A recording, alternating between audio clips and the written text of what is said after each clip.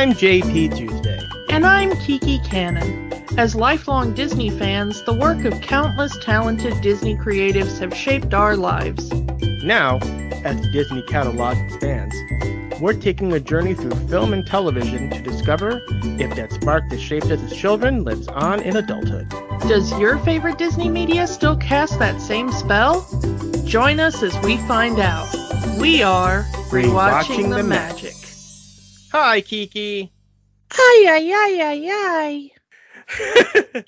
Yes. Guys and girls and guys, gather round and feast your eyes. I promise you all, you just can't lose when you have your own supply of Ivan Ooze.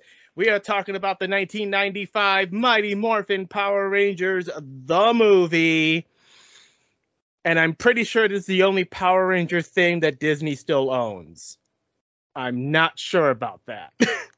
But it still has the 20th Century Fox logo in front of it. So I'm counting it.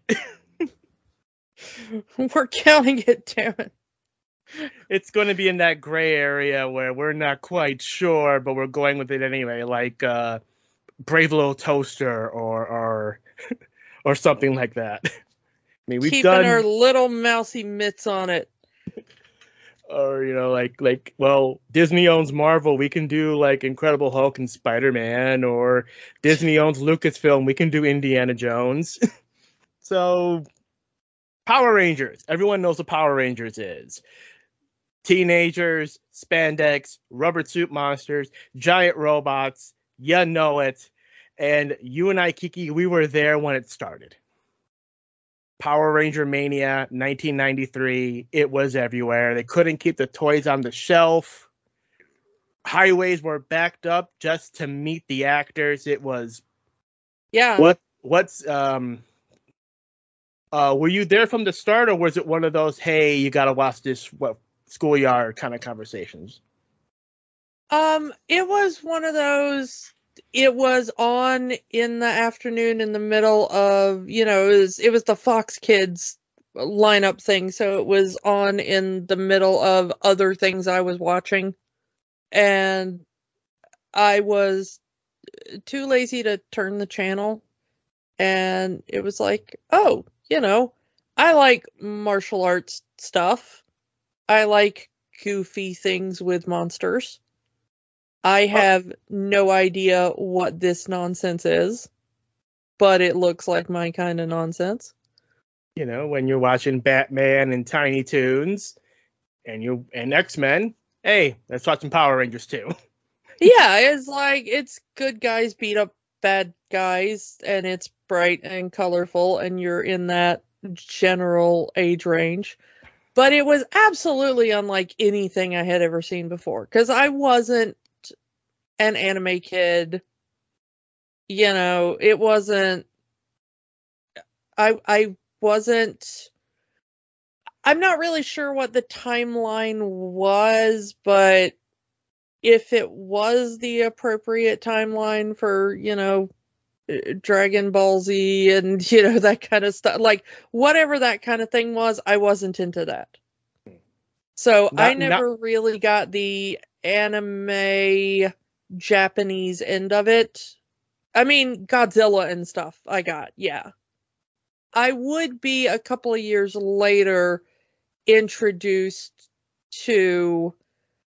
a friend of mine would introduce me to a little bit of anime, Ranma. She would introduce me to, and a couple of things like that. But I would never be a big anime kid or anything. I never got into Pokemon when it became the thing. I found out about Pokemon as a thing through South Park. Their jokes about Pokemon was how I found out Pokemon existed. So that's kind of how out of the loop I was.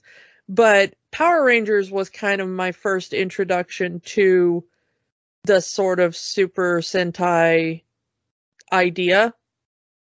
Mecha robots and that sort of culture. Mm-hmm. So when I started seeing like other Japanese shows, I was like, oh, they took the idea from Power Rangers, not realizing like, no, you dork, of course not. This is Power Rangers took the idea from the Japanese, like everything, you know. So that's how out of the loop I was. Yeah, so since this will likely be the only Power Ranger episode we do, we need to go the quick and dirty history of the whole thing. Toy Galaxy does a lot of in-depth videos on this stuff. If you're more of a season by season guy, definitely, if you're not watching them, definitely watch Linkara's History of Power Rangers videos. But here is the quick and dirty one, the quick and dirty history, as best as I can describe it. 1975, Japanese production company Toei creates the first Super Sentai series, Go Ranger. The show would run constantly. It runs to this very day, resetting every year. New characters, new costumes, new monsters, new robots, everything new, because we need to sell toys. Except for 1978, where Toei would partner with Marvel to produce the Japanese Spider-Man series. And just saying that makes me wish the Japanese Spider-Man was on Disney+. What do we have to do to make that happen?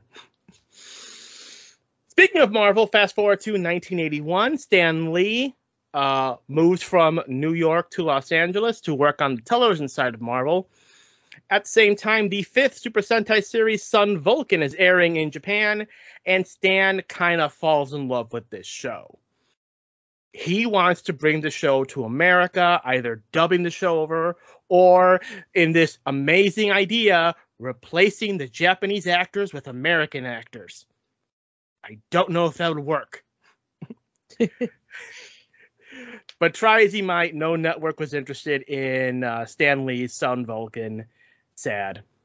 Fast forward again to 1984. Hayao Saban of Saban Entertainment is in Japan looking for new shows to bring over to the West bring new shows over to a Western audience, and discovers the 8th Super Sentai series, Bioman. He takes an interest in the show, gets the rights, films a pilot, amazingly replacing the Japanese actors with American actors. What a concept! But again, try as he might, no network was interested. For both Stan and Saban, network said it was too different, it was too foreign. They didn't think an American audience would like a show that originally started in Japan. Fast forward to 1992, Saban has a great success on the Fox network with X-Men the Animated Series. Head of Fox Kids, Margaret Lynch, asked Saban, "Have you got anything else?" And Saban pulls out the Bioman pilot, and something clicked in her head. Because, see, 10 years earlier, Margaret Lynch was working at Marvel and saw Sun Vulcan with Stan Lee. Saw the potential in that show. Unfortunately, no one else did. Lynch greenlights Saban's pilot, which is renamed Power Rangers. A new pilot is filmed using footage from the 16th Super Sentai series, Zyuranger, and Power Rangers is here. August 1993, Power Rangers debuts on Fox Kids. Instant hit, instant success. Power Ranger Mania was everywhere, dethroning the previous king of Saturday morning, Teenage Mutant Ninja Turtles. Sorry. And really, I was already a big Ninja Turtles fan, so this was, a lateral move in that sense, for teenage heroes, kind of using martial arts to do weird mutant creatures, and then it's like, well, there's 5 teenagers using martial arts to beat up weird mutants. It's like, it's kind of a lateral move. And really, 1993 was the big year because that was the same year that Jurassic Park came out. So Dinomania was everywhere. So now we have a TV show with the martial arts action of Ninja Turtles with the dinosaurs of Jurassic Park. It's a win-win. Yeah. So, yeah. It was a really interesting thing. And of course, it still had the weird pseudo teen slang Whereas the Ninja Turtles, had all the like tubular and whatever. The Power Rangers had all their, they had to put morphin into everything, and then More phenomenal. Yeah. So yeah, Power Rangers explodes. It becomes the most popular show on TV at the time. So of course we're going to make a movie. We got to make a movie because we need to capitalize on the success of Power Rangers. And a movie is set to be filmed in the break of the filming of the second Power Ranger season. This is where the problems start. Because now these actors who were complete unknowns, who got the roles that they got by auditioning, you have martial artists, you have gymnasts. That's what they were. And now these are actors on the most popular TV show in America.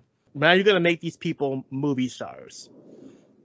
3 of the actors said, hey, we're on the highest rated TV show in America, and we're getting paid below minimum wage. They could go to freaking McDonald's or Starbucks and make more money than they would be making on Power Rangers. But Power Rangers was cheap because half the show was already filmed for them. They just actors just talk in the camera and will replace with the footage. Yeah, it's important to note that they filmed this as a non-union show. Yeah. So they got these people as very young. For most of them, it was either like their first acting job or really close to it. They were gotten for their ability to do martial arts or gymnastics or whatever, so that you could buy that outside the costume, they had the skills that the Japanese actors had inside the costumes. And so when they were doing public appearances, they could do a few of the martial arts moves and be like, hey, look, we are in fact, the real deal. And also, to keep things cheap, they didn't do union, and that means that they didn't pay them in accordance with union rules. And suddenly they were the biggest thing in the world, and everybody was mobbing them every place they went. And a few of them went, wait a minute, why are we not getting paid in accordance with the fact that we're the biggest thing on the planet right now? And being told we're going to make a movie. Yeah. So not only are these on the hottest show on TV, the biggest show on TV, now they're going to be movie stars. So, and it wasn't just that they were going to be movie stars, it's that during your hiatus on your TV series, you now don't get to spend it resting from your TV series, which is very physical and requires, a lot of stunts and everything. But now you have to spend your break time filming a movie. And unlike the TV show, the movie was not using any Japanese footage. They were going to be required to do everything themselves for the first time, including being in the Power Rangers costumes. And we're filming this halfway around the world. Last week we talked about an animated movie that took place in Sydney. This movie was filmed in Sydney. Yeah. So now we're going to have you fly halfway around the world and do all of that. So we have 3 of the actors: Austin St. John, who played Jason the Red Ranger, Walter Jones, who played Zack the Black Ranger, and Tui Trang, who played Trini the Yellow Ranger. All of them made their complaints to their agent. At the time, all 3 of them had the same agent. And the agent told them, well, if they're not going to pay you movie star quality pay to film a movie, then you should just walk off set. What are they going to do? Fire half the cast of the biggest show on TV? And that's exactly what they did. So now they had to recast half the Power Rangers for the TV show and get them ready to do this movie. And I want to point out that I was a regular viewer of this of this show, excuse me, when this film came out. I went to this movie and was like, where's my favorite Power Ranger? Why is my favorite Power Ranger not in this movie? Because it was an absolute surprise to me that my favorite Power Ranger was not in this movie. Yeah, and they did film some episodes to kind of bridge the gap using recycled footage of the other episodes and new footage of these new actors. Yeah, go ahead. But I will say that given how Fox Kids aired things at the time, it wasn't exactly like the best known. And if you missed an episode, or if your syndicated network aired things out of order, which my network always did, it wasn't exactly like you could just go on Wikipedia or something. Oh yeah, the internet was not what it is now. Yeah, I mean, it's like, yes, the internet existed and stuff, but I didn't have it at home. You know? It wasn't like Wikipedia wasn't a thing then. Fan websites were not what they were not what they are now, you know? And so, like, the episodes that I was seeing on TV still had the original cast. Mm-hmm. And then I went to see the movie, and there were different people in the cast. And I never saw the episodes that explained what happened. Just because of the way that my network aired the episodes. So yes, now we enter 3 new actors to play the Power Rangers. Rocky, our new Red Ranger, played by Steve Cardenas. Adam, our new Black Ranger, played by Johnny Young Botch. And Aisha, our new Yellow Ranger, played by Karen Ashley. And this also rectifies one of the glaring critiques of those original Power Ranger episodes, critiques that are still made to this day. Why did you cast an Asian woman to be the Yellow Ranger and a black man to play the Black Ranger? Ever since that first casting, they've changed up who plays, what Ranger. And so they've been a little more, a little more thoughtful in kind of who ends up in what suit. The thing is, though, is that I do remember being like, oh, okay, are we going to explain why there's new people? Nope, we're not. Okay, all right. We're just going to move on. Just going to move on. Who are these people? Why are they here? We're not just, okay.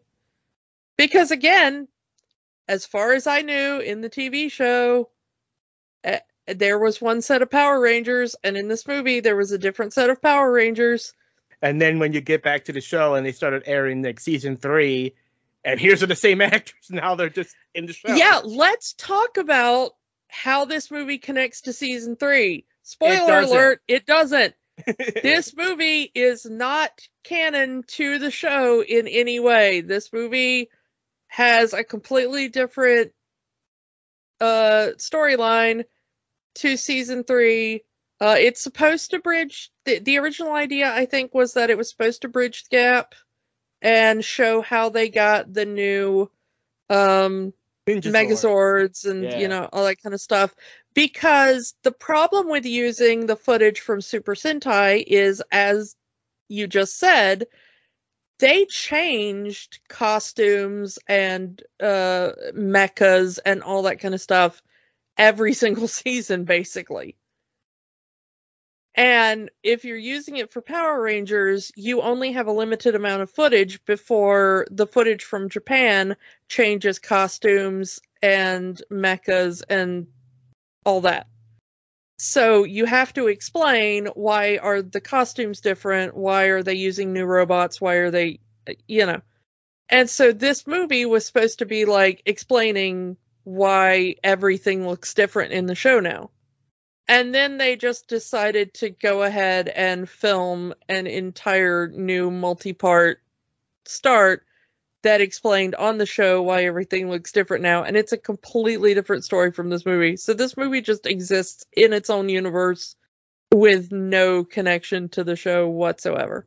Ninjor! I'll take Dulcia over Ninjor any day. Honestly, after seeing this movie, I stopped watching Power Rangers. Huh. I call myself a Power Rangers fan, and it really is. I only watched Power Rangers up through this movie. I was such a big fan of the original group of Power Rangers, and this movie was kind of what did. I was like, no, my group is gone, and I watched like a couple of episodes of like season 3 or whatever, and I was like, no, I'm done. Yeah, and the problems keep on piling up with this movie. They had to reshoot this movie like 3 times. And of course, the movie went over budget, over time. So what was supposed to be, oh, you're just going to be in the your break between October and December. Oh, okay, now we're extending that into January, into February. Yeah, the cast was supposed to just film in the break between seasons, and because of the extensive reshoots, they ended up having to film the third season and second. It was the second half of season 2. Oh, was it? Yeah. But they ended up having to film one of the seasons and the movie at the same time because the movie went over schedule by a large amount. Yeah, so imagine you're filming your footage in the morning, so at least you're only filming half an episode because the rest is reused Japanese footage in the morning, and then at night you got to film the movie with this, both of them kind of using the same amount of physical exertion. Well, and in the movie, remember, they are doing arguably more because they are not using any extra footage from the Super Sentai series. Yeah. So they have to do everything. It requires more. They have to get into the Power Rangers costumes. They have to do more stunts. They have to do, in fact, one of them, I believe it was Amy Jo Johnson, was like almost injured pretty heavily on this film because one of the stunts went wrong, and she was not used to, they were not used to doing, stunts with the actors. And they really couldn't recast one of the stars of the movie, especially this is supposed. Well, granted, they already recasted 3 of them, but as filming the movie. Well, they did recast one of the stars of the movie kind of in the middle of the movie because I was getting to that. But yeah. Yeah. Gabrielle Fitzpatrick, who plays Dulcia, the secondary mentor, got hurt very early in her shooting of her scenes.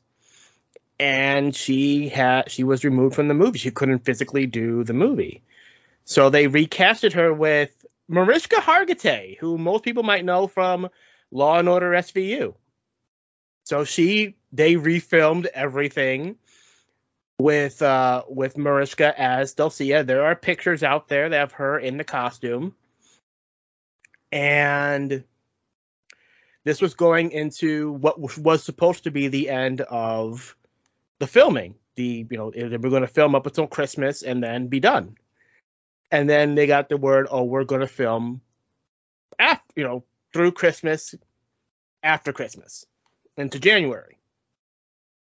And according to an interview by Mariska Hargitay, she was kind of upset because she had flown to Australia to do the movie. But she didn't. They were going to give them like a week break for the Christmas holiday. And she kind of didn't want to spend Christmas or the holidays alone, because she had flown halfway around the world to do this movie. She didn't want to spend the holidays alone, and they were kind of not really willing to fly any of the cast back to the United States. But she didn't want to spend the holidays alone, so they agreed to send her home. And then they told her not to come back. Apparently, requesting to go home for the holidays while filming the movie during a 1-week break in the schedule was considered problematic on the set, so they told her not to come back. But by this point, Gabrielle Fitzpatrick had healed from her injury, and then they refilmed everything that they filmed with Mariska Hargitay, with Gabrielle Fitzpatrick back as Dulcia.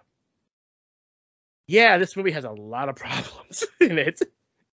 Then there was the monster idea. They had an idea for, the original idea was that Ivan Ooze was going to mutate rats, and the Rangers were going to fight these rat monsters. And I showed Kiki the picture of the rat monsters, because they did end up using them on the show, because, best not waste what you already have. And even for the TV show Power Rangers, that was still below what they had. There was no way, this was not movie quality costume. These were not even Party City quality costumes. Yeah, they're pretty rough. And they changed them up. We got the Ooze Men and the Tengu Warriors. They were called Tengas in the TV show, but Tengu is what they're actually called in Japanese mythology, so at least they got that right for the movie. Also, the third act of this movie had to be completely refilmed because they had an idea. The director had this idea to retract the visors of the Ranger mask so they could see the actors' faces for the third act climax of the movie. There are pictures out there of the Ranger actors with these see-through helmets with the visors out, and they look terrible. So even though they've already filmed the third act of this movie with the Rangers with their helmets retracted and see the actors' faces, they had to completely refilm that again with the proper helmets, because those retracted helmets just look bad. I don't know if you've seen those pictures or not. I haven't, but I can already imagine. Like, you just telling me that, I'm like, that would look awful. Just in my head, there's no way that looks good. So I think that's all the backstory we can get to at this point. So let's talk about who's in this movie. They're the cast of Power Rangers. You know them because they're the cast of Power Rangers. Although a few did have careers afterwards. Let's start with Tommy. Jason David Frank, Tommy the White Ranger. If you know nothing else about Power Rangers, you at least know who Tommy is. For better or worse, he is the most popular Power Ranger of all time. Did some MMA stuff, but mostly is known as Tommy from Power Rangers. As I've mentioned before, Karen Ashley as Aisha the Yellow Ranger, Steve Cardenas as Rocky the Red Ranger. Johnny Young Botch, Adam the Black Ranger, actually has a bit of a career now as a cartoon voice actor. A lot of anime stuff. You probably hear him in the English dub of Trigon, Samurai Champloo, Full Metal Alchemist, Naruto, Bleach, Gurren Lagann. But for us, the two hosts here, he also was on Mighty Magiswords. Yay! As the character Broccoli Punch, a former Power Ranger actor playing a Kamen Rider parody. Oh, Kyle loves him some Tokusatsu. Love you, Kyle. Yeah. David Yost, Billy the Blue Ranger, known as Billy the Blue Ranger. Really, the most successful of this cast would be Amy Jo Johnson, Kimberly the Pink Ranger, the first crush of so many young people in the 90s. Yeah, because she went on to do have parts in like Felicity, then She did a TV show called Flashpoint, but she was the main character on that. Yeah. So, there now she did another one called The Division, which was like a police show that she was in the main cast in that one as well. So, she's had probably the most recognizable career for people who never watched Power Rangers. Then we got everyone's favorite bullies, Bulk and Skull, Jason Narvi as Skull, and Paul Schreier as Bulk, who himself having a prominent voice acting career these days. But again, he is another one that has been on Mighty Magiswords as a bully character named Flunk, who kind of bullies the warriors every once in a while. Yeah. Everything always goes back to bullies, I suppose. We've mentioned Gabrielle Fitzpatrick as Dulcia. She's done a few other movies, mostly known for her role on NYPD Blue as Naomi. So let's get to our villain, Ivan Ooze himself, Paul Freeman. I guess you kind of do need a character actor to play your villain in this kind of thing, and he has a pretty good career of himself. He was in Raiders of the Lost Ark. Yeah, he's Belloc. Yeah. So we've talked about him before. Mm-hmm. Yeah, he also showed up in Hot Fuzz, the Simon Pegg movie. He pops up every now and then. I'm a big Sherlock Holmes fan, and he's in a infamous Sherlock Holmes movie called Without a Clue, where he played Moriarty. So he's known to the Holmes fandom for that one. Just recently, because he's still working. Just recently, he's been in that TV series that they made from The Man Who Fell to Earth, where he was in an episode of that. I haven't seen it yet, but I just know he was in that. So. And rounding out our cast is our Saban voice actors who reprised their roles in the movie that they had in the show. Kirigan Mahan as Goldar, Robert Manahan as Zordon, Robert Axelrod as Lord Zed, Barbara Goodson as Rita Repulsa. You mentioned Dragon Ball Z. Barbara Goodson has the distinguished honor of being the first American voice actor for Goku in the original 80s dub of Dragon Ball way back in the day. But she's done a bunch. She's mostly known as a voice actor. She was the voice of Red Fraggle in the animated Fraggle Rock, Song's mother in Avatar: The Last Airbender. She went from playing Evil Space Witch in Power Rangers to playing Evil Space Witch in Star Wars, because she's also the voice of Mother Talzin, aka Darth Maul's mother. So there's that. And last but not least, it would be an insult to myself if I didn't mention him. The best for last. He's credited in this movie as Richard Wood, but you probably know him better as Richard Horvitz. He's the voice of Alpha. He's the voice of Billy on Billy and Mandy, but most people might know him as the voice of Invader Zim! Yeah. Not the first time we've mentioned him on the show. Yeah. So let's actually get into the plot of this movie. Not that there is much of a plot to this movie. This is basically a single episode of Power Rangers stretched beyond its breaking point. With skydiving, because 90s. So, yeah, the weird crux about this movie is that if you're not paying attention, you kind of forget about Ryan's Comet, which they do bring up a bit in this movie. So the movie starts with our main cast skydiving, and we find out it's a charity event that they're doing this for, to raise money for the observatory, as what they call Ryan's Comet will be passing over the Earth in a few days.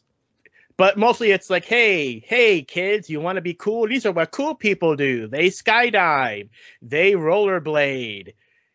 Aren't these teenagers with attitude cool? But the 90s were so weird. Looking back with the 2020 hindsight, because it was like the eyes of a 40-year-old looking back to what we looked at when we were 10. Yeah, it is like, boy, everybody's gonna be skydiving and everybody's gonna rollerblade everywhere. That's gonna be our lives. All we needed was bungee jumping for the trifecta. Yeah, if they'd also gone bungee jumping, that's true. Because he's doing Tommy at least is doing the bit where he's like skydiving with a snowboard. Yeah. On his feet, which I never entirely got. Like, I got if you're jumping out of a plane to then jump onto a mountain that is covered in snow. But he's not doing that. He's just jumping out of a plane with that attached to his feet to then land in a park in Sydney, Australia. They try so hard to make this look like California. Which is standing in for Angel Grove, which is supposed to be somewhere in California. Yeah. The famous California monorail. Yeah. That's in Disney. Everybody needs a monorail. Monorail. Yeah, it's just like to make him look extra cool while he's falling out of a plane, I guess. I don't know why. But this is all to lead up to the villain reveal. Turns out there's a construction site. They're building a new building, and they unearth a egg that contains Ivan Ooze that was buried there 6,000 years ago by Zordon. He's in an egg. The weirdest thing about it is when, like, Zed and Rita come down and they're looking at the egg, and Rita just, like, shoves her hand in it, and she's like, ew, what is this? And Zed's like, wait for it. And then the goo forms into Ivan, and I'm like, so what did she just stick her hand in? Like, is she just like, here's part of your liver, take it back? Like, like, if this was a PG-13 movie, he might have been a different part of his body. Yeah, like, what is on her hand still? Like, does she just have, like, part of him? Like, like, if it's the Orville or whatever, and you do that to Yaphet, he's just like, yeah, whatever, just stick it anywhere, it's fine. Like, but, like, what part of Ivan is that's just like, she just like scooped part of him out before she knew it was a person? But I do like, at first, Rita tries to make Zed jealous by calling Ooze a real man. I just have to say something about the Ivan, Zed, Rita trifecta here. I feel so bad for Rita, because, okay, when Power Rangers starts, okay, the first episode is like Rita crawling out of her little trash can, like, finally, after 1,000 years, I'm free, okay. Uh-huh. And Rita is like the big bad. Mm-hmm. And then at some point, it's like Zed shows up and just starts swinging big stick, right? Yeah. And then Rita's like, yeah, whatever, Lord Zed, okay, fine. And it's fine, because, like, that's her husband, ? Or whatever. I don't know. I never got the relationship between Rita and Zed. So Rita's, like, second banana now. Yeah. And then all of a sudden, in this movie, Ivan shows up, and he, Zed's like, get out of my chair or whatever, and Ivan's like, ooh, it tickles, whatever, go in the snow globe. And now Rita's like third banana, and I'm like, Rita, get your crap together. Why are you letting these men walk over you? You are an absolute boss bee. Come on, girl. Like, step up. What is with this? You were the queen. What is with all these men just coming in and ganking your style? Like, step up. Start doing some assassinations or something. Are you an evil queen or not? So yeah, they ended up turning her good by the time we hit like. Oh, that's season disgusting. Don't do that. No, no. Like, girl, get yourself an executioner. Start taking back what's yours. Come on. You want her to go full Hela. I mean, no, in the end, Hela was kind of like madly ineffective, but come on. I mean, great aesthetics, but wildly ineffective.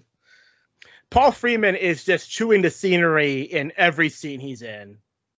Because you kind of got to. It's a Power Rangers movie. You're a Power Rangers villain. That's kind of what you do.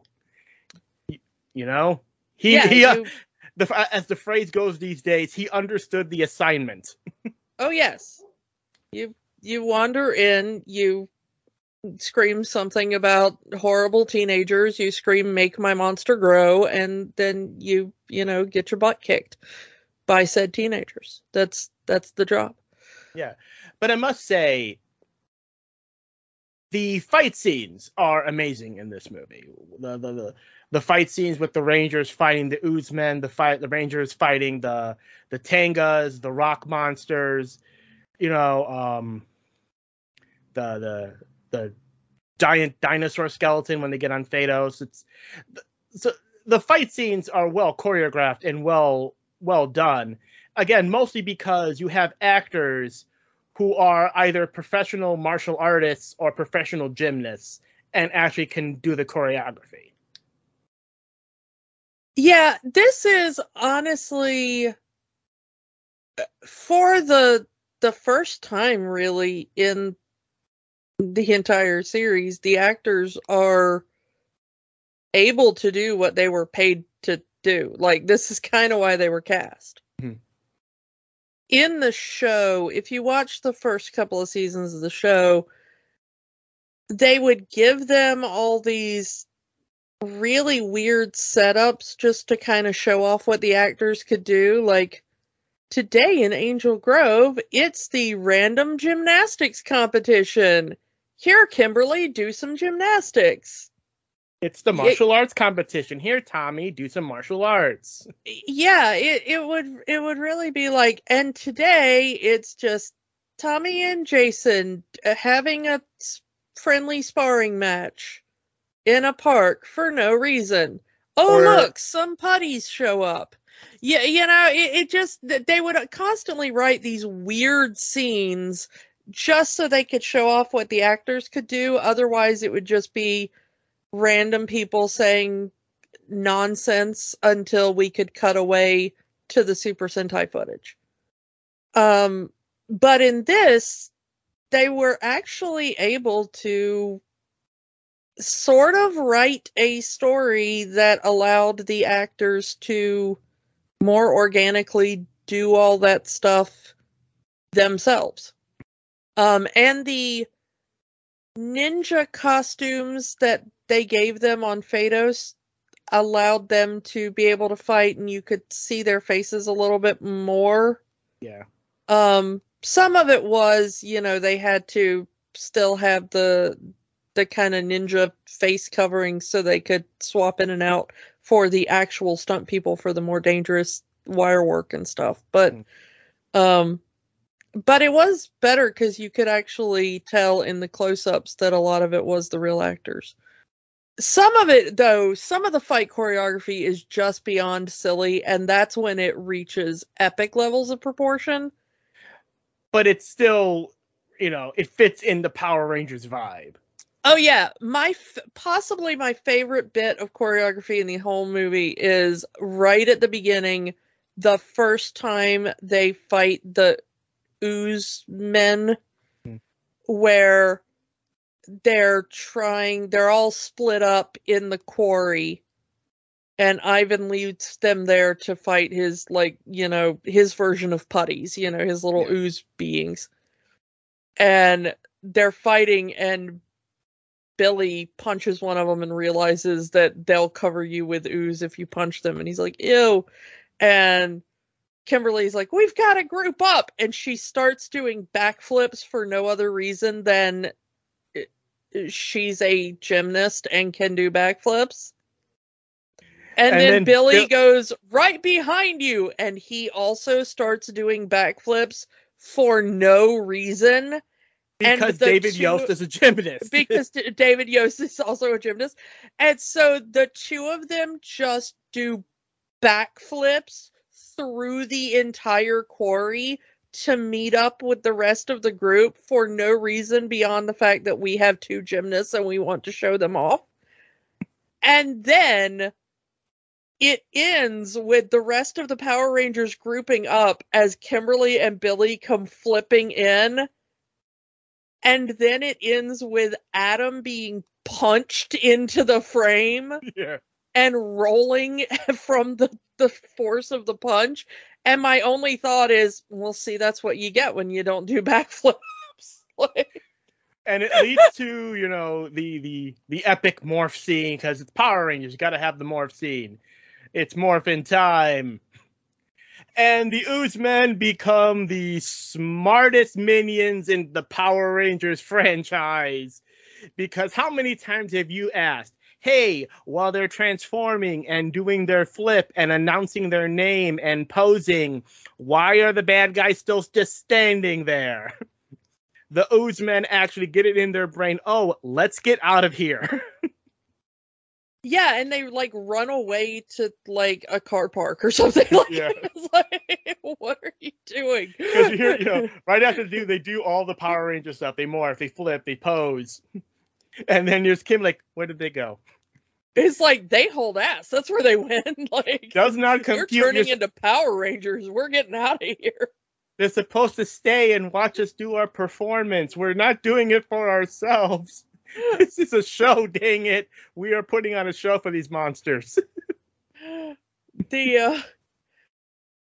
But the thing is, though, is that I love how goofy this movie is, but also how much that they constantly take down the tropes they have built in the first two seasons.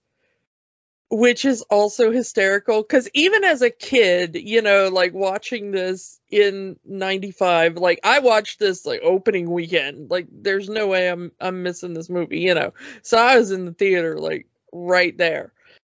Even as a kid, how ridiculous this is, And so to see things like Alpha and Zordon in the command center and them being like, wait, what if Ivan gets in here? And they're like, no, nobody's getting in here without a power coin.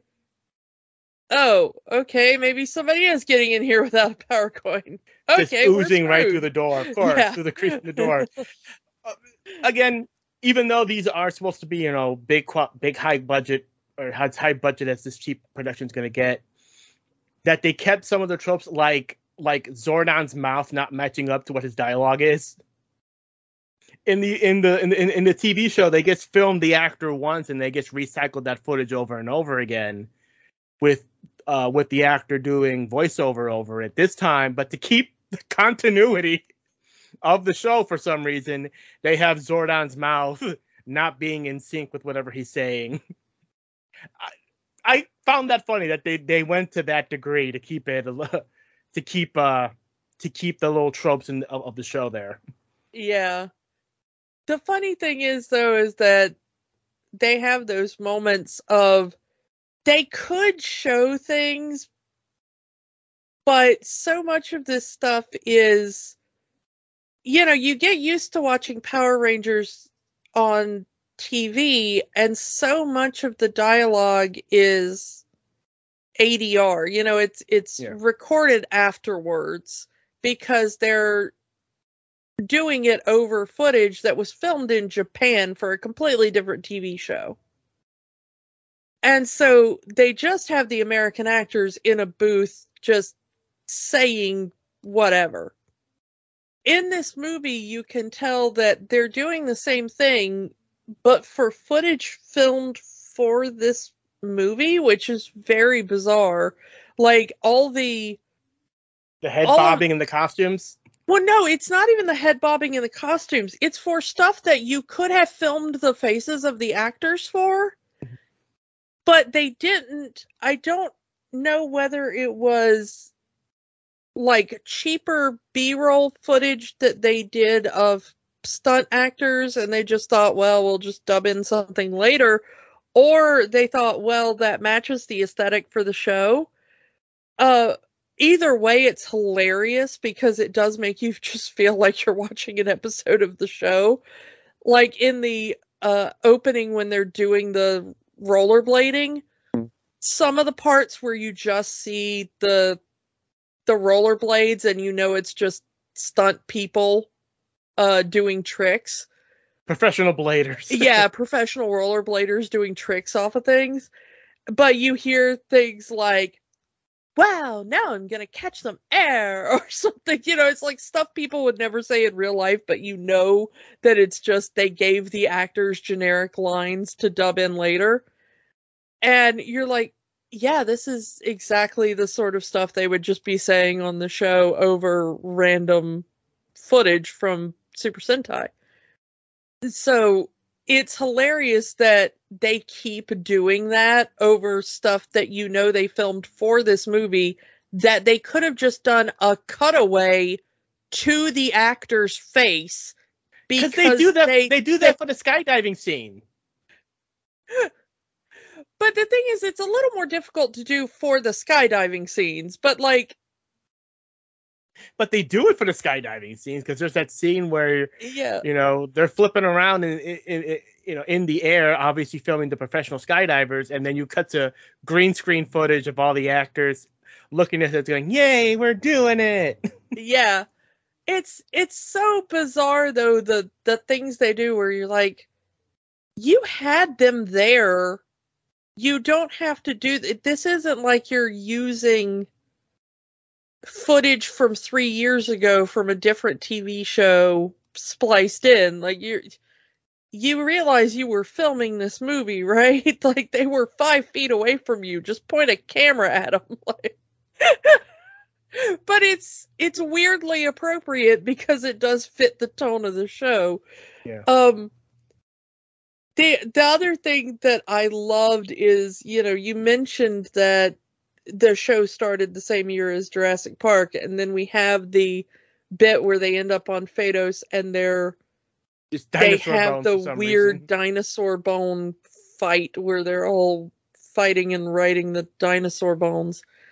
And Billy even makes the joke, or Adam makes the joke about welcome to Jurassic Park, and Billy's like, stop it, breaking the cardinal rule of mentioning a better movie in your movie. Yeah, that's the Mystery Science Theater rule. Don't mention a better movie in the middle of your crappy movie. But the thing that annoys me is that Jurassic Park was 2 years before this movie comes out, and these are the special effects we get in this movie.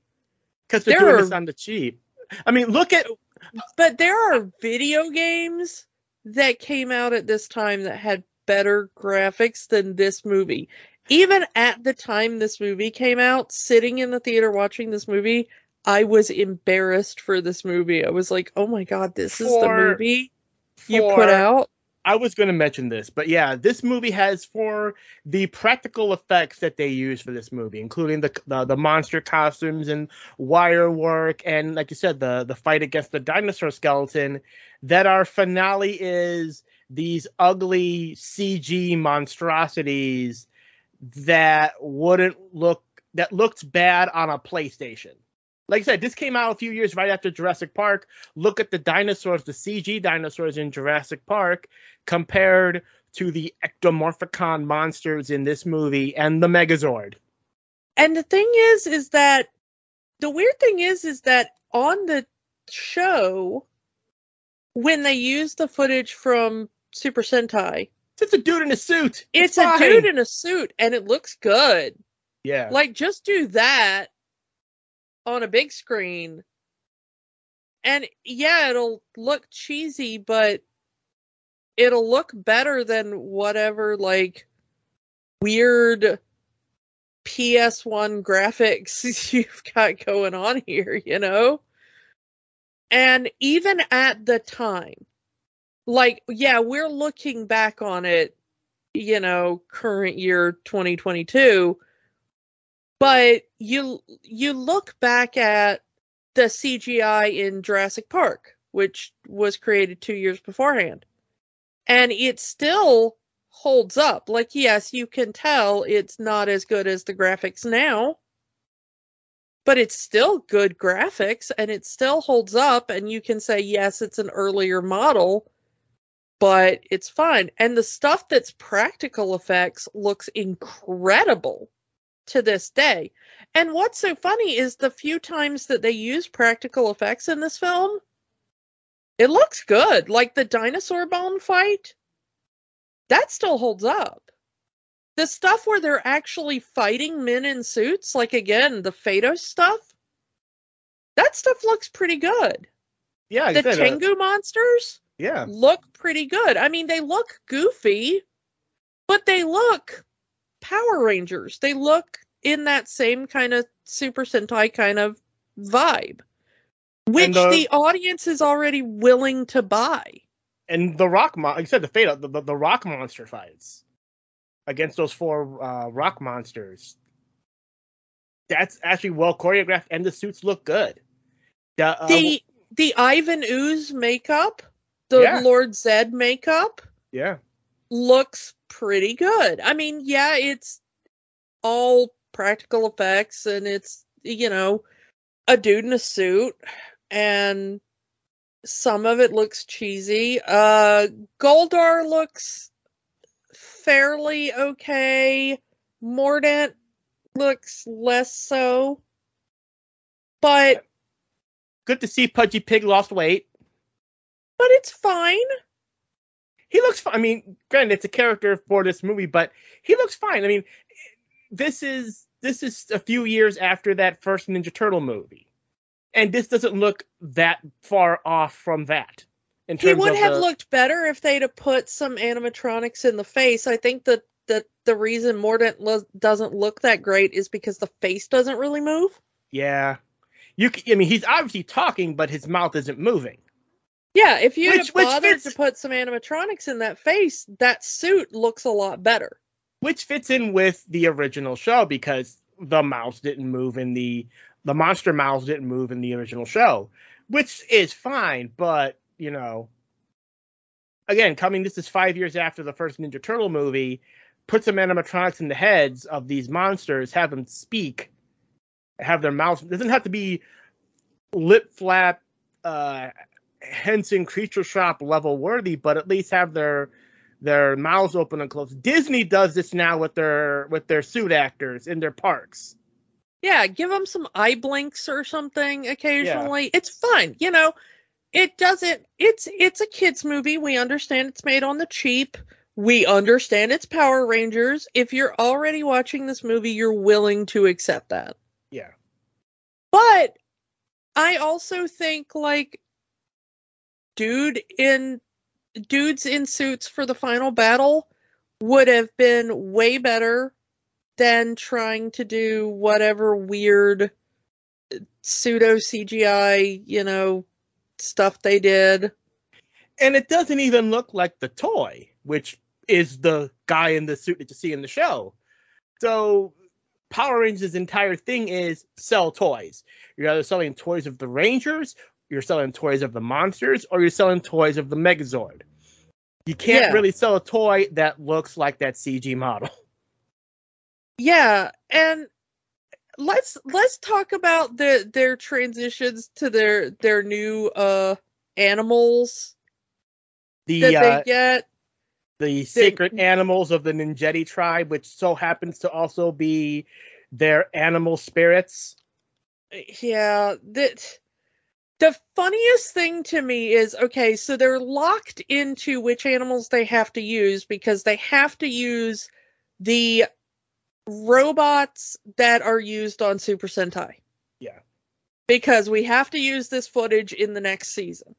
Mm-hmm. So it's not like we can change this because we're stuck with this color scheme and these robots that are used in the Japanese show we're pulling most of our footage from. I get it. And they do their best to try and make it look to make it work with the characters. Like Kimberly's a gymnast, so she's agile, so a crane can work. Billy's the smart one, cunning, so the wolf works. Rocky is supposed to be the strong one, so the ape works. Yeah. They try their best to make the animals work with the characters already established. Yeah. And then we get the joke of the movie where she gets to Adam and she's like, Adam, why do you look so sad? And he's like, I'm a frog. That's an ad lib. Yeah. No, Johnny Young Boss even said it. That was an ad lib, and the director kept it in because it was funny. And it's hilarious, but the thing is that her reply is, yes, like the one you kissed to get a prince. And then they move on because they can't think of anything for a frog. Because the real story is you're a frog because we built this entire show around stolen Japanese footage. Sorry, dude, you're gonna have to be a frog. And we didn't put any more thought into it than that. Which I love. They put so much thought into why everybody else is like, oh, Crane, cranes are agile and you're a gymnast, and yes, and wolves are cunning and you're the smart one, and frog, crap. What can we do with a frog?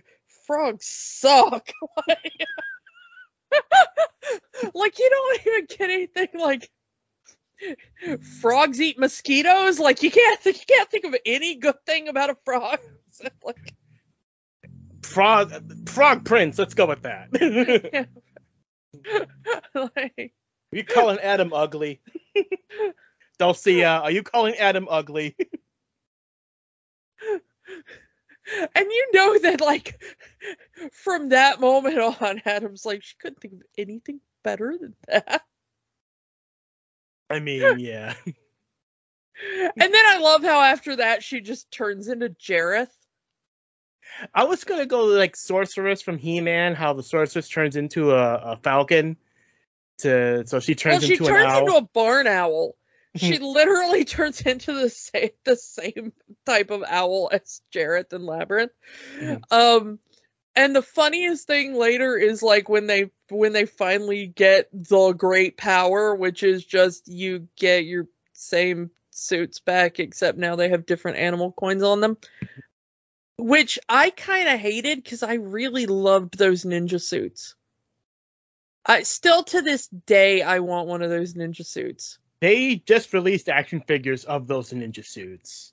They are so cool. But what I noticed in this rewatch that I don't think I ever noticed before is when they're like flying back off planet, they're like, our morphers are online. Let's go save Zordon. And they're flying off the planet, and they go back and they, go to her in her owl form, and she's like, good luck, Rangers. The owl still has like tags on its feet from like the handler. Oh, so I never noticed that. Yeah, if you go back and notice like the tags that captive owls have to show that the owl still has that, like they never like, digitally removed them or actually removed them for the shot. Like, so you can tell it's a captive owl. So I'm like, where's Dulcia's handler? It's so funny. And then Dulcia owl flies off, so off screen the handler is just holding up the gloved hand. Yeah. The funniest thing though is I love how for years I've always been wondering, like, where does Zordon's body go? in the tube. Yeah, in the tube. In the show, it's explained that Rita put Zordon in a time warp, so he's technically not even on our plane of existence because his body exists in a time warp. He can only communicate by broadcasting his head into the tube. You can't really do that and have it be because they kind of done that in the show of the tube's been destroyed and we can't contact Zordon. That Zordon's been the signal's been lost. So they had to up the stakes in this movie by breaking the tube, and then here's this limbless Zordon just lying in the bottom of this tube. Well, but the thing is, like, you know, the whole command center gets destroyed and everything, and then all of a sudden there's just, like, Emperor Palpatine Zordon just lying there like, Rangers, I'm dying. Go find a great power. Easiest paycheck this actor ever did, just lying in there acting with old man makeup, acting like he's dying. Nicholas Bell is the actor they got for those scenes. Yeah, but it's like, you know, they do the thing of, you know, they come back and they have to fight, and they're like, yay, we got new Zords, and they get their Zords, and we've got the thing of, like, they're all coming in, they all look cool, and then Adam Zord comes in, like, ribbit. Ribbit. Yeah. That ribbit in the theater, I remember that so clear as they're, like, coming in, and there's all these little kids, they're like, yay, new Zords! Because they play, like, the ribbit. They play this the whole theater just burst into laughter. And then Aisha comes in after, like, roar, and everybody's like, yay, but seriously, ribbit? Because they're playing this heroic music over it as the Zords are flying in from wherever. I guess they're flying in from Phaedos itself. Who knows? Yeah, the ribbit. Yeah, that little ribbit right there, just the whole theater, just, you know, it's just like a bunch of kids who are, like, super psyched about new Zords, and it's like, ribbit. They're like, not you! Oh, Frog Zord, what can you do? I become legs. The thing is, though, is that, let's back up just for half a second and talk about Ivan's plan, which is to control the world via slime. Yeah, ooze. Ivan's ooze. Which is, you know, you remember Gak. Yeah, well, I mean, the thing is, you don't have to remember Gak, because slime has come back recently in just the last couple of years. Yeah. That's been the big thing for kids over the last couple of years. I think it's not, I think it faded out again. But just before the pandemic, that was like the biggest thing.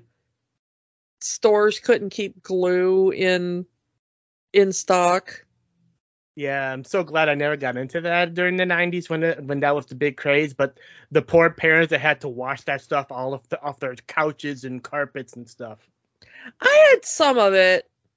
I had some Gak. I had some Floam. I had some, you know, I mean, but I mean, I didn't have a lot of it. You know, I tried like one of each. Mm-hmm. You know. And it was all right. But the thing is, like, it gets dirty real quick, especially the slime stuff. Like, the second it touches anything with dust, it, like, I mean, you know, it's like silly putty. Yeah, it's like silly putty. Like, silly putty is really fun. And the second it touches any kind of dirt, it's like, well, it just lives in your silly putty now, you know? Yeah. Same thing. But the most unrealistic thing to me is when he's like, hey kids, don't you want free slime? And one of the kids goes, I don't know, it looks kind of gross. And the kid's like, yeah. And I'm like, had the writer of this movie ever met a child? Like, hey kid, do you want free slime? Yes, I want all of the free slime. That's immediate. Like, I'm not saying there's not a kid that would be like, ew, that looks gross. But like, in general, it's like, hey, do you want something that's slimy and sticky and you play with it and that's all it does? Like, most kids are gonna go like, wow, that looks slimy and sticky and you're giving it to me for free? Yes, please. I mean, most kids are using that to make fart noises.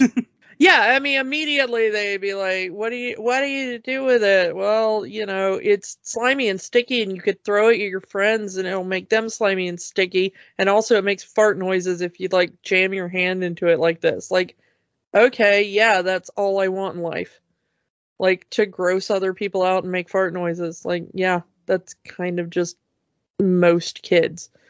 Yeah, so Paul Freeman in this D&D wizard outfit handing out bottles of this ooze to kids.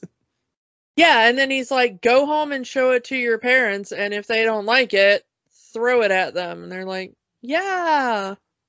So yeah, it even says on the bottle, safe for kids, adults beware. So we have ooze that is safe for a child to touch, but once an adult touches it, he becomes a mindless servant of Ivan Ooze. How does the ooze know what is a child and what is an adult? Is there some sort of age to decide? Because Bulk and Skull are clearly supposed to be the same age as the Power Rangers, and they are on the older side of the teenage spectrum. Yet the ooze doesn't affect them. Do we ever see them touching the ooze? Because I don't remember seeing them like playing with the ooze or touching the ooze. They're hanging around with these two older teenagers are hanging out with a bunch of children playing with ooze. Sure, that's not going to raise any questions. But what I'm saying is, like, we do see that, like, you have to handle the stuff that's in the jar because we see like how it impacts the father. Like, he picks up the jar and looks at it and he's like, what is this stuff? And it doesn't do anything to him until he opens it up and physically touches it. Yeah. And it might just have like a thing of like, because in watching this movie, I'm like, well, what about like people that don't have kids or... Oh yeah, like, he specifically says the parents of Angel Grove. So maybe because Bulk and Skull don't have any children, it doesn't affect them.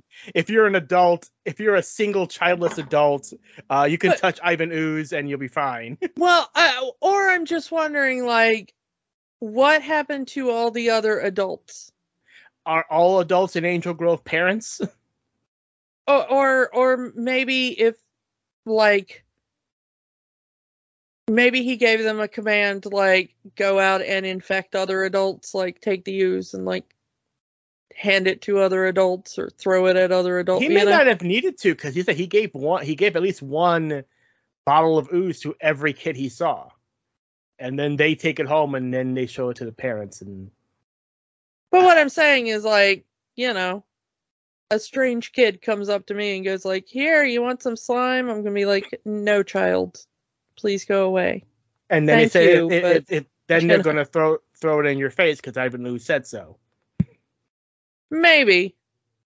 But I'm pretty good at dodge. I have a high dodge score. Your hair is already purple. You'll be fine. Yeah, it's fine.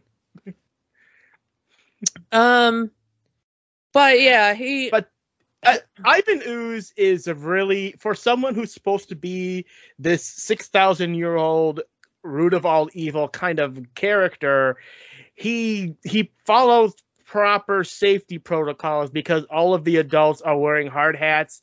Some are even wearing vests as they dig up the ectomorphicons and work in the factory and everything. Yeah, I found that hilarious too. I'm like, he's really worried about OSHA in Angel Grove. Like, yeah. The other thing is I love that from inside his egg, buried deep underground in Angel Grove, he was apparently able to keep track of human history. Oh, the things I have missed. I love that scene. Yeah. The Black Plague, the Spanish Inquisition, the Brady Bunch reunion. I love that his 3 evils that he has missed were the Black Plague, the Spanish Inquisition, and the Brady Bunch reunion. The Brady Bunch reunion wasn't that bad. I mean, yeah. The series that followed it was the series that preceded it also was. Hey. The He could have said the Gilligan's Island reunion. the thing is that, which is and I got one more funny, because wouldn't like a year or two after this movie come out, we would actually get the Brady Bunch movie? Yeah. But he also seems just very up to date on everything, through his use of slang and, you know. Where's my autograph book? Yeah. It's the Robin Williams genie effect. It really is. Except there's at least a little bit of understanding in the genie, because the genie is supposed to be all powerful. You know, Ivan less so. But we finally get to, you know, the bit where they have to come back and fight Ivan, you know, using their new Zords, and Ivan is like, well, you know, I've got my ectomorphic coolers or whatever dumb thing he's got. Your giant robots versus my giant robots. Yeah. And he's ordered all the parents to leap to their deaths. So the kids have to go save their parents, and the Rangers have to beat the giant robots. The thing is that Ivan does the thing where now he is growing big. So now Ivan's giant, and he's got giant robots. Giant CG Ivan Ooze / robot mantis. Yeah. But why a mantis and a scorpion? But sure, why not? You know, most of the last part of the movie is just the big fight scene. It's not really a lot of plot, but it's a Megazord fight. Yeah, it's just a really long Megazord fight. Now, granted, most Megazord fights in the show are like 1 or 2 minutes, and half of that is the Zords coming together. The thing that's different about this one, though, is it finally does bring back that Chekhov's comet, with them realizing that if they take giant Ivan up into space, they can throw him at the comet, or throw the comet at him, or, you know, because however. Ivan is kicking their ass. Yeah, they're not doing well in this fight, so this is their last... powers, brand new Zords, and the Power Sword is destroyed 5 minutes into the fight. Like, he's beating their ass. He is punching them like they're a jobber at a preliminary pro wrestling match. Yeah. But we do get the one kind of interesting thing, which is that as they're flying him up into space, they fly him past the moon, and you see Rita and Zed trapped in the little snow globe, being like, you know what? We hate the Power Rangers, but they're fighting Ivan, so go Power Rangers! We hate the Power Rangers, but we hate Ivan more. Yeah. And this is one of the weirdest jokes, ?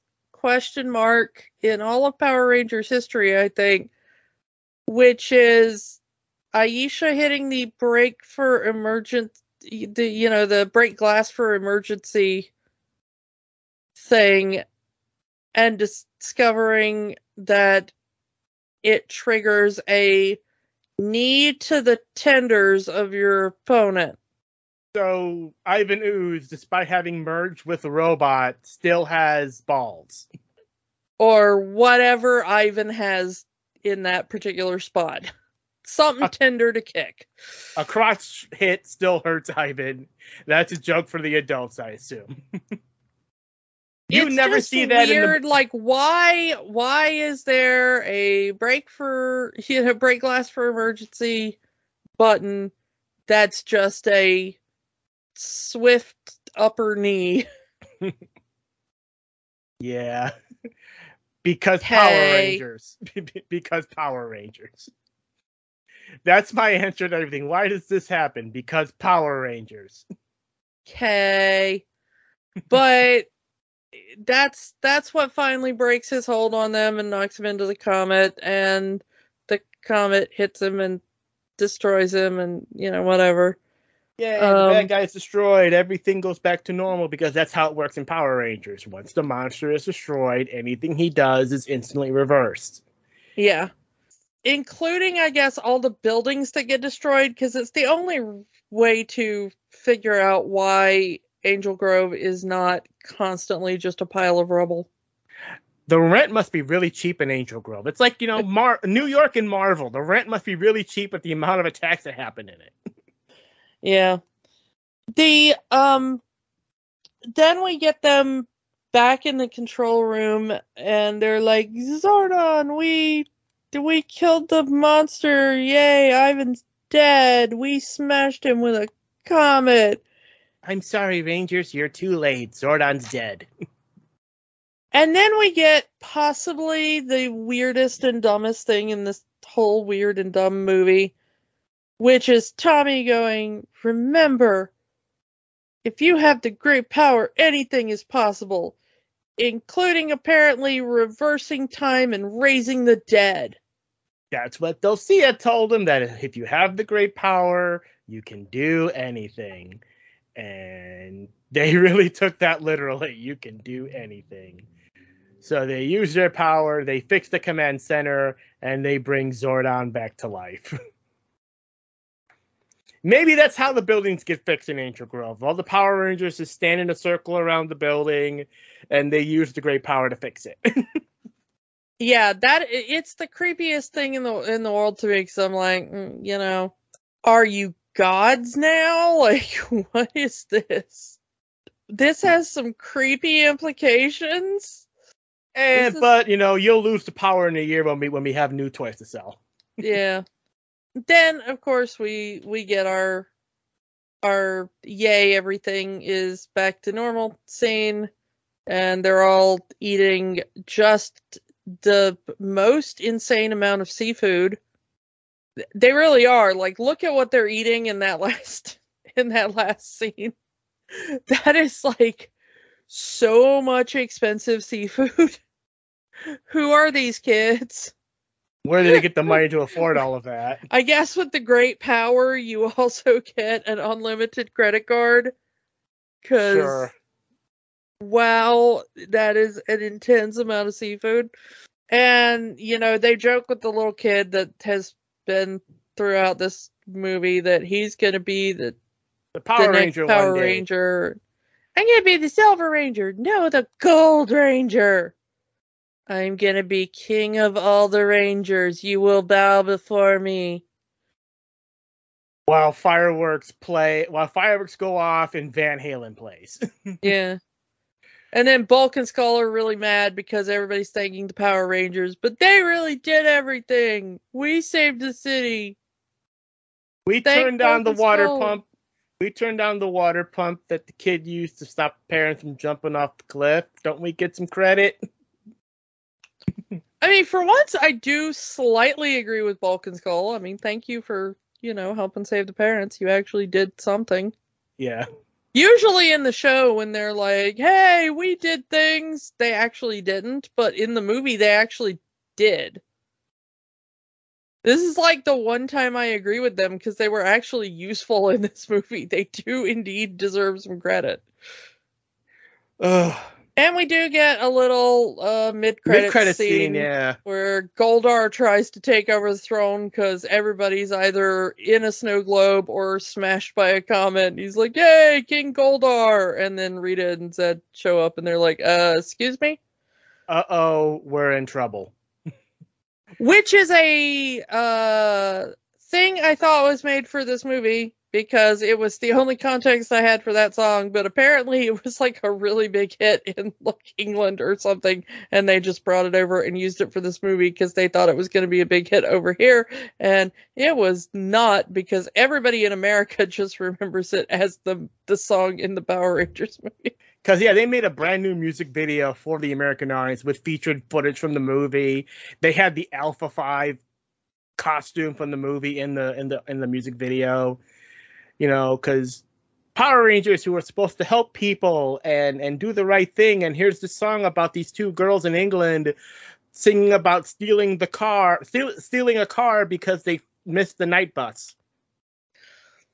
Yeah, I actually went and watched the original music video that they made for it, and I hate to say it, but just putting random clips from the Power Rangers movie together made a better music video than their original music video.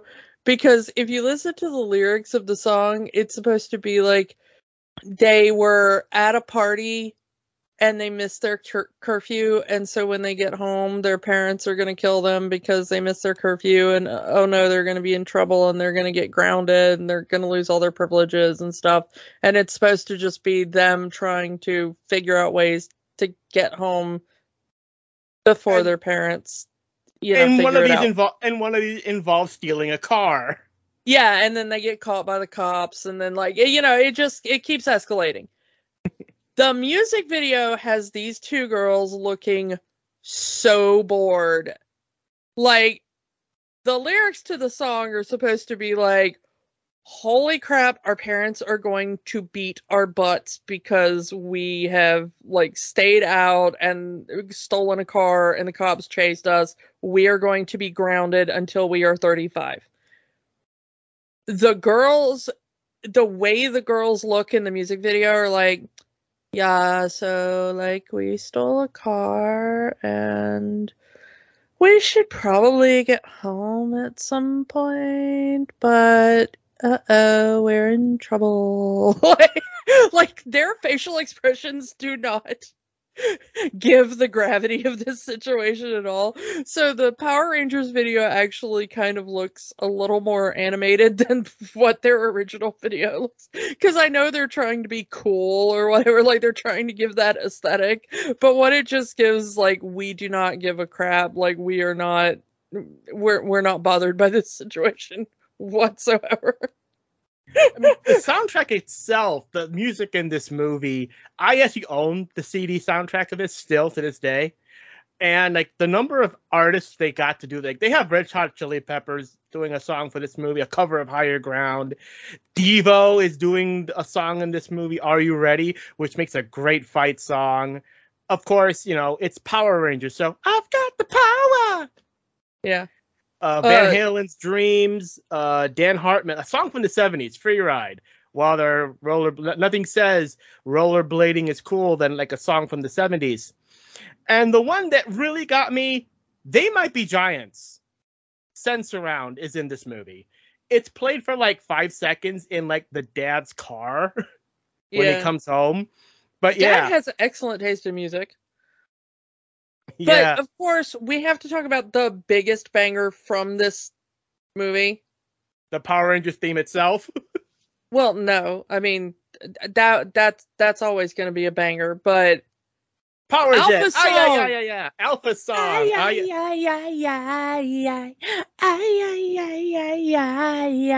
That is the biggest banger. That should have been the single. Yeah. At least Power Jet, who does the song, actually sounds like they've actually watched the show. Yeah, that the lyrics to that song are amazing.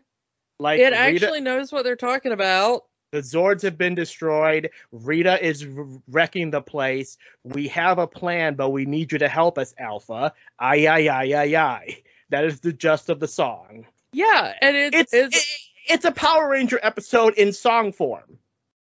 It's so good. And you cannot skip the credits of this movie because that song is playing. Yeah. Yeah. It's such a great song. Love it. Love it to this day. I sang it all the time as a kid, and it's so good. You put on that song, I will dance. So yeah, the soundtrack to this movie is better than the entire movie. Oh yeah. And of course, there's a slightly remixed version of Kung Fu Fighting. Cause yeah, Kung Fu, yeah, why not? But yeah, that the version of the Power Rangers theme in this movie it's still my favorite version of the theme. It's just it has that epic feel to it, especially when you're seeing the Rangers morphing and the Megazord coming together. Yeah. Power Rangers would continue for many years after this, all on the Fox network, all the way until 2001 with Power Rangers Time Force, at which Saban Productions was sold to Disney. And Disney produced several series after that, starting with 2002's Power Rangers Wild Force, all the way until 2009's Power Rangers RPM, which then they sold the franchise back to Saban. Gee, what else did Disney buy in 2009 that would make them not want their superhero franchise anymore? Gee, I wonder what. Yeah, Disney bought Marvel. So Marvel is both the reason we kind of have Power Rangers and the reason Disney sold Power Rangers. Saban did bring back Power Rangers 2011 with Power Rangers Samurai. By 2018, Power Rangers Dino Charge. Saban had sold the franchise again to its current owner, Hasbro. Which is why I'm still kind of confused who actually owns this movie. Does Saban own this movie? Does Fox own this movie? Does Disney own this movie? Does Hasbro own this movie? I don't know. But it's time to ask the question, Kiki. Does Mighty Morphin Power Rangers, the movie, have the magic? I'm gonna say no. Hmm. Watching this back as an adult, I was like, oh yeah, this is a thing that this really, it's part of my childhood. I appreciate that it was part of my childhood. I still get hyped for parts of it, but no. It's a nostalgia hit, and that's it. I'm actually going to say yes, because yeah, the nostalgia hit is one thing, but this is, at least for me, it's in the category of so bad it's good. It gets so far out of left field that it turns around and comes back, and it's actually entertaining. I put this on the same level as I would put like the Masters of the Universe movie, the Super Mario movie, the Street Fighter movie, in that so bad it's good category. At least for me. Our opinions may differ, and that's fine, but for me, there's still something here. I'll say magic. So yeah, I mean, for me, it just kind of, in a lot of places, it just kind of left me bored. Fair enough. Yeah. So let's move on to next week. Kiki, it's time to go back to school. It seems like that happens earlier and earlier every year. We're also going to go back into another Shakespearean adaptation. 10 Things I Hate About You. Another 90s movie. Yeah, 90s teen romance comedy. It was a big one for a lot of us back in the day. Yeah. Young Joseph Gordon-Levitt, a young Heath Ledger, Julia Stiles, which was like everywhere in the 90s. Yeah. So we'll see how that one holds up next week. Yeah. And so come back for next week for 10 Things I Hate About You. And I'm going to take a different route to end this one. I'm going to take one of Zordon's lines, and I'm going to close out with, "Let the power protect you." Bye. Bye. If you want to help the fight for human rights in the U.S., the American Civil Liberties Union works to protect constitutional rights for all Americans. Their website is aclu.org.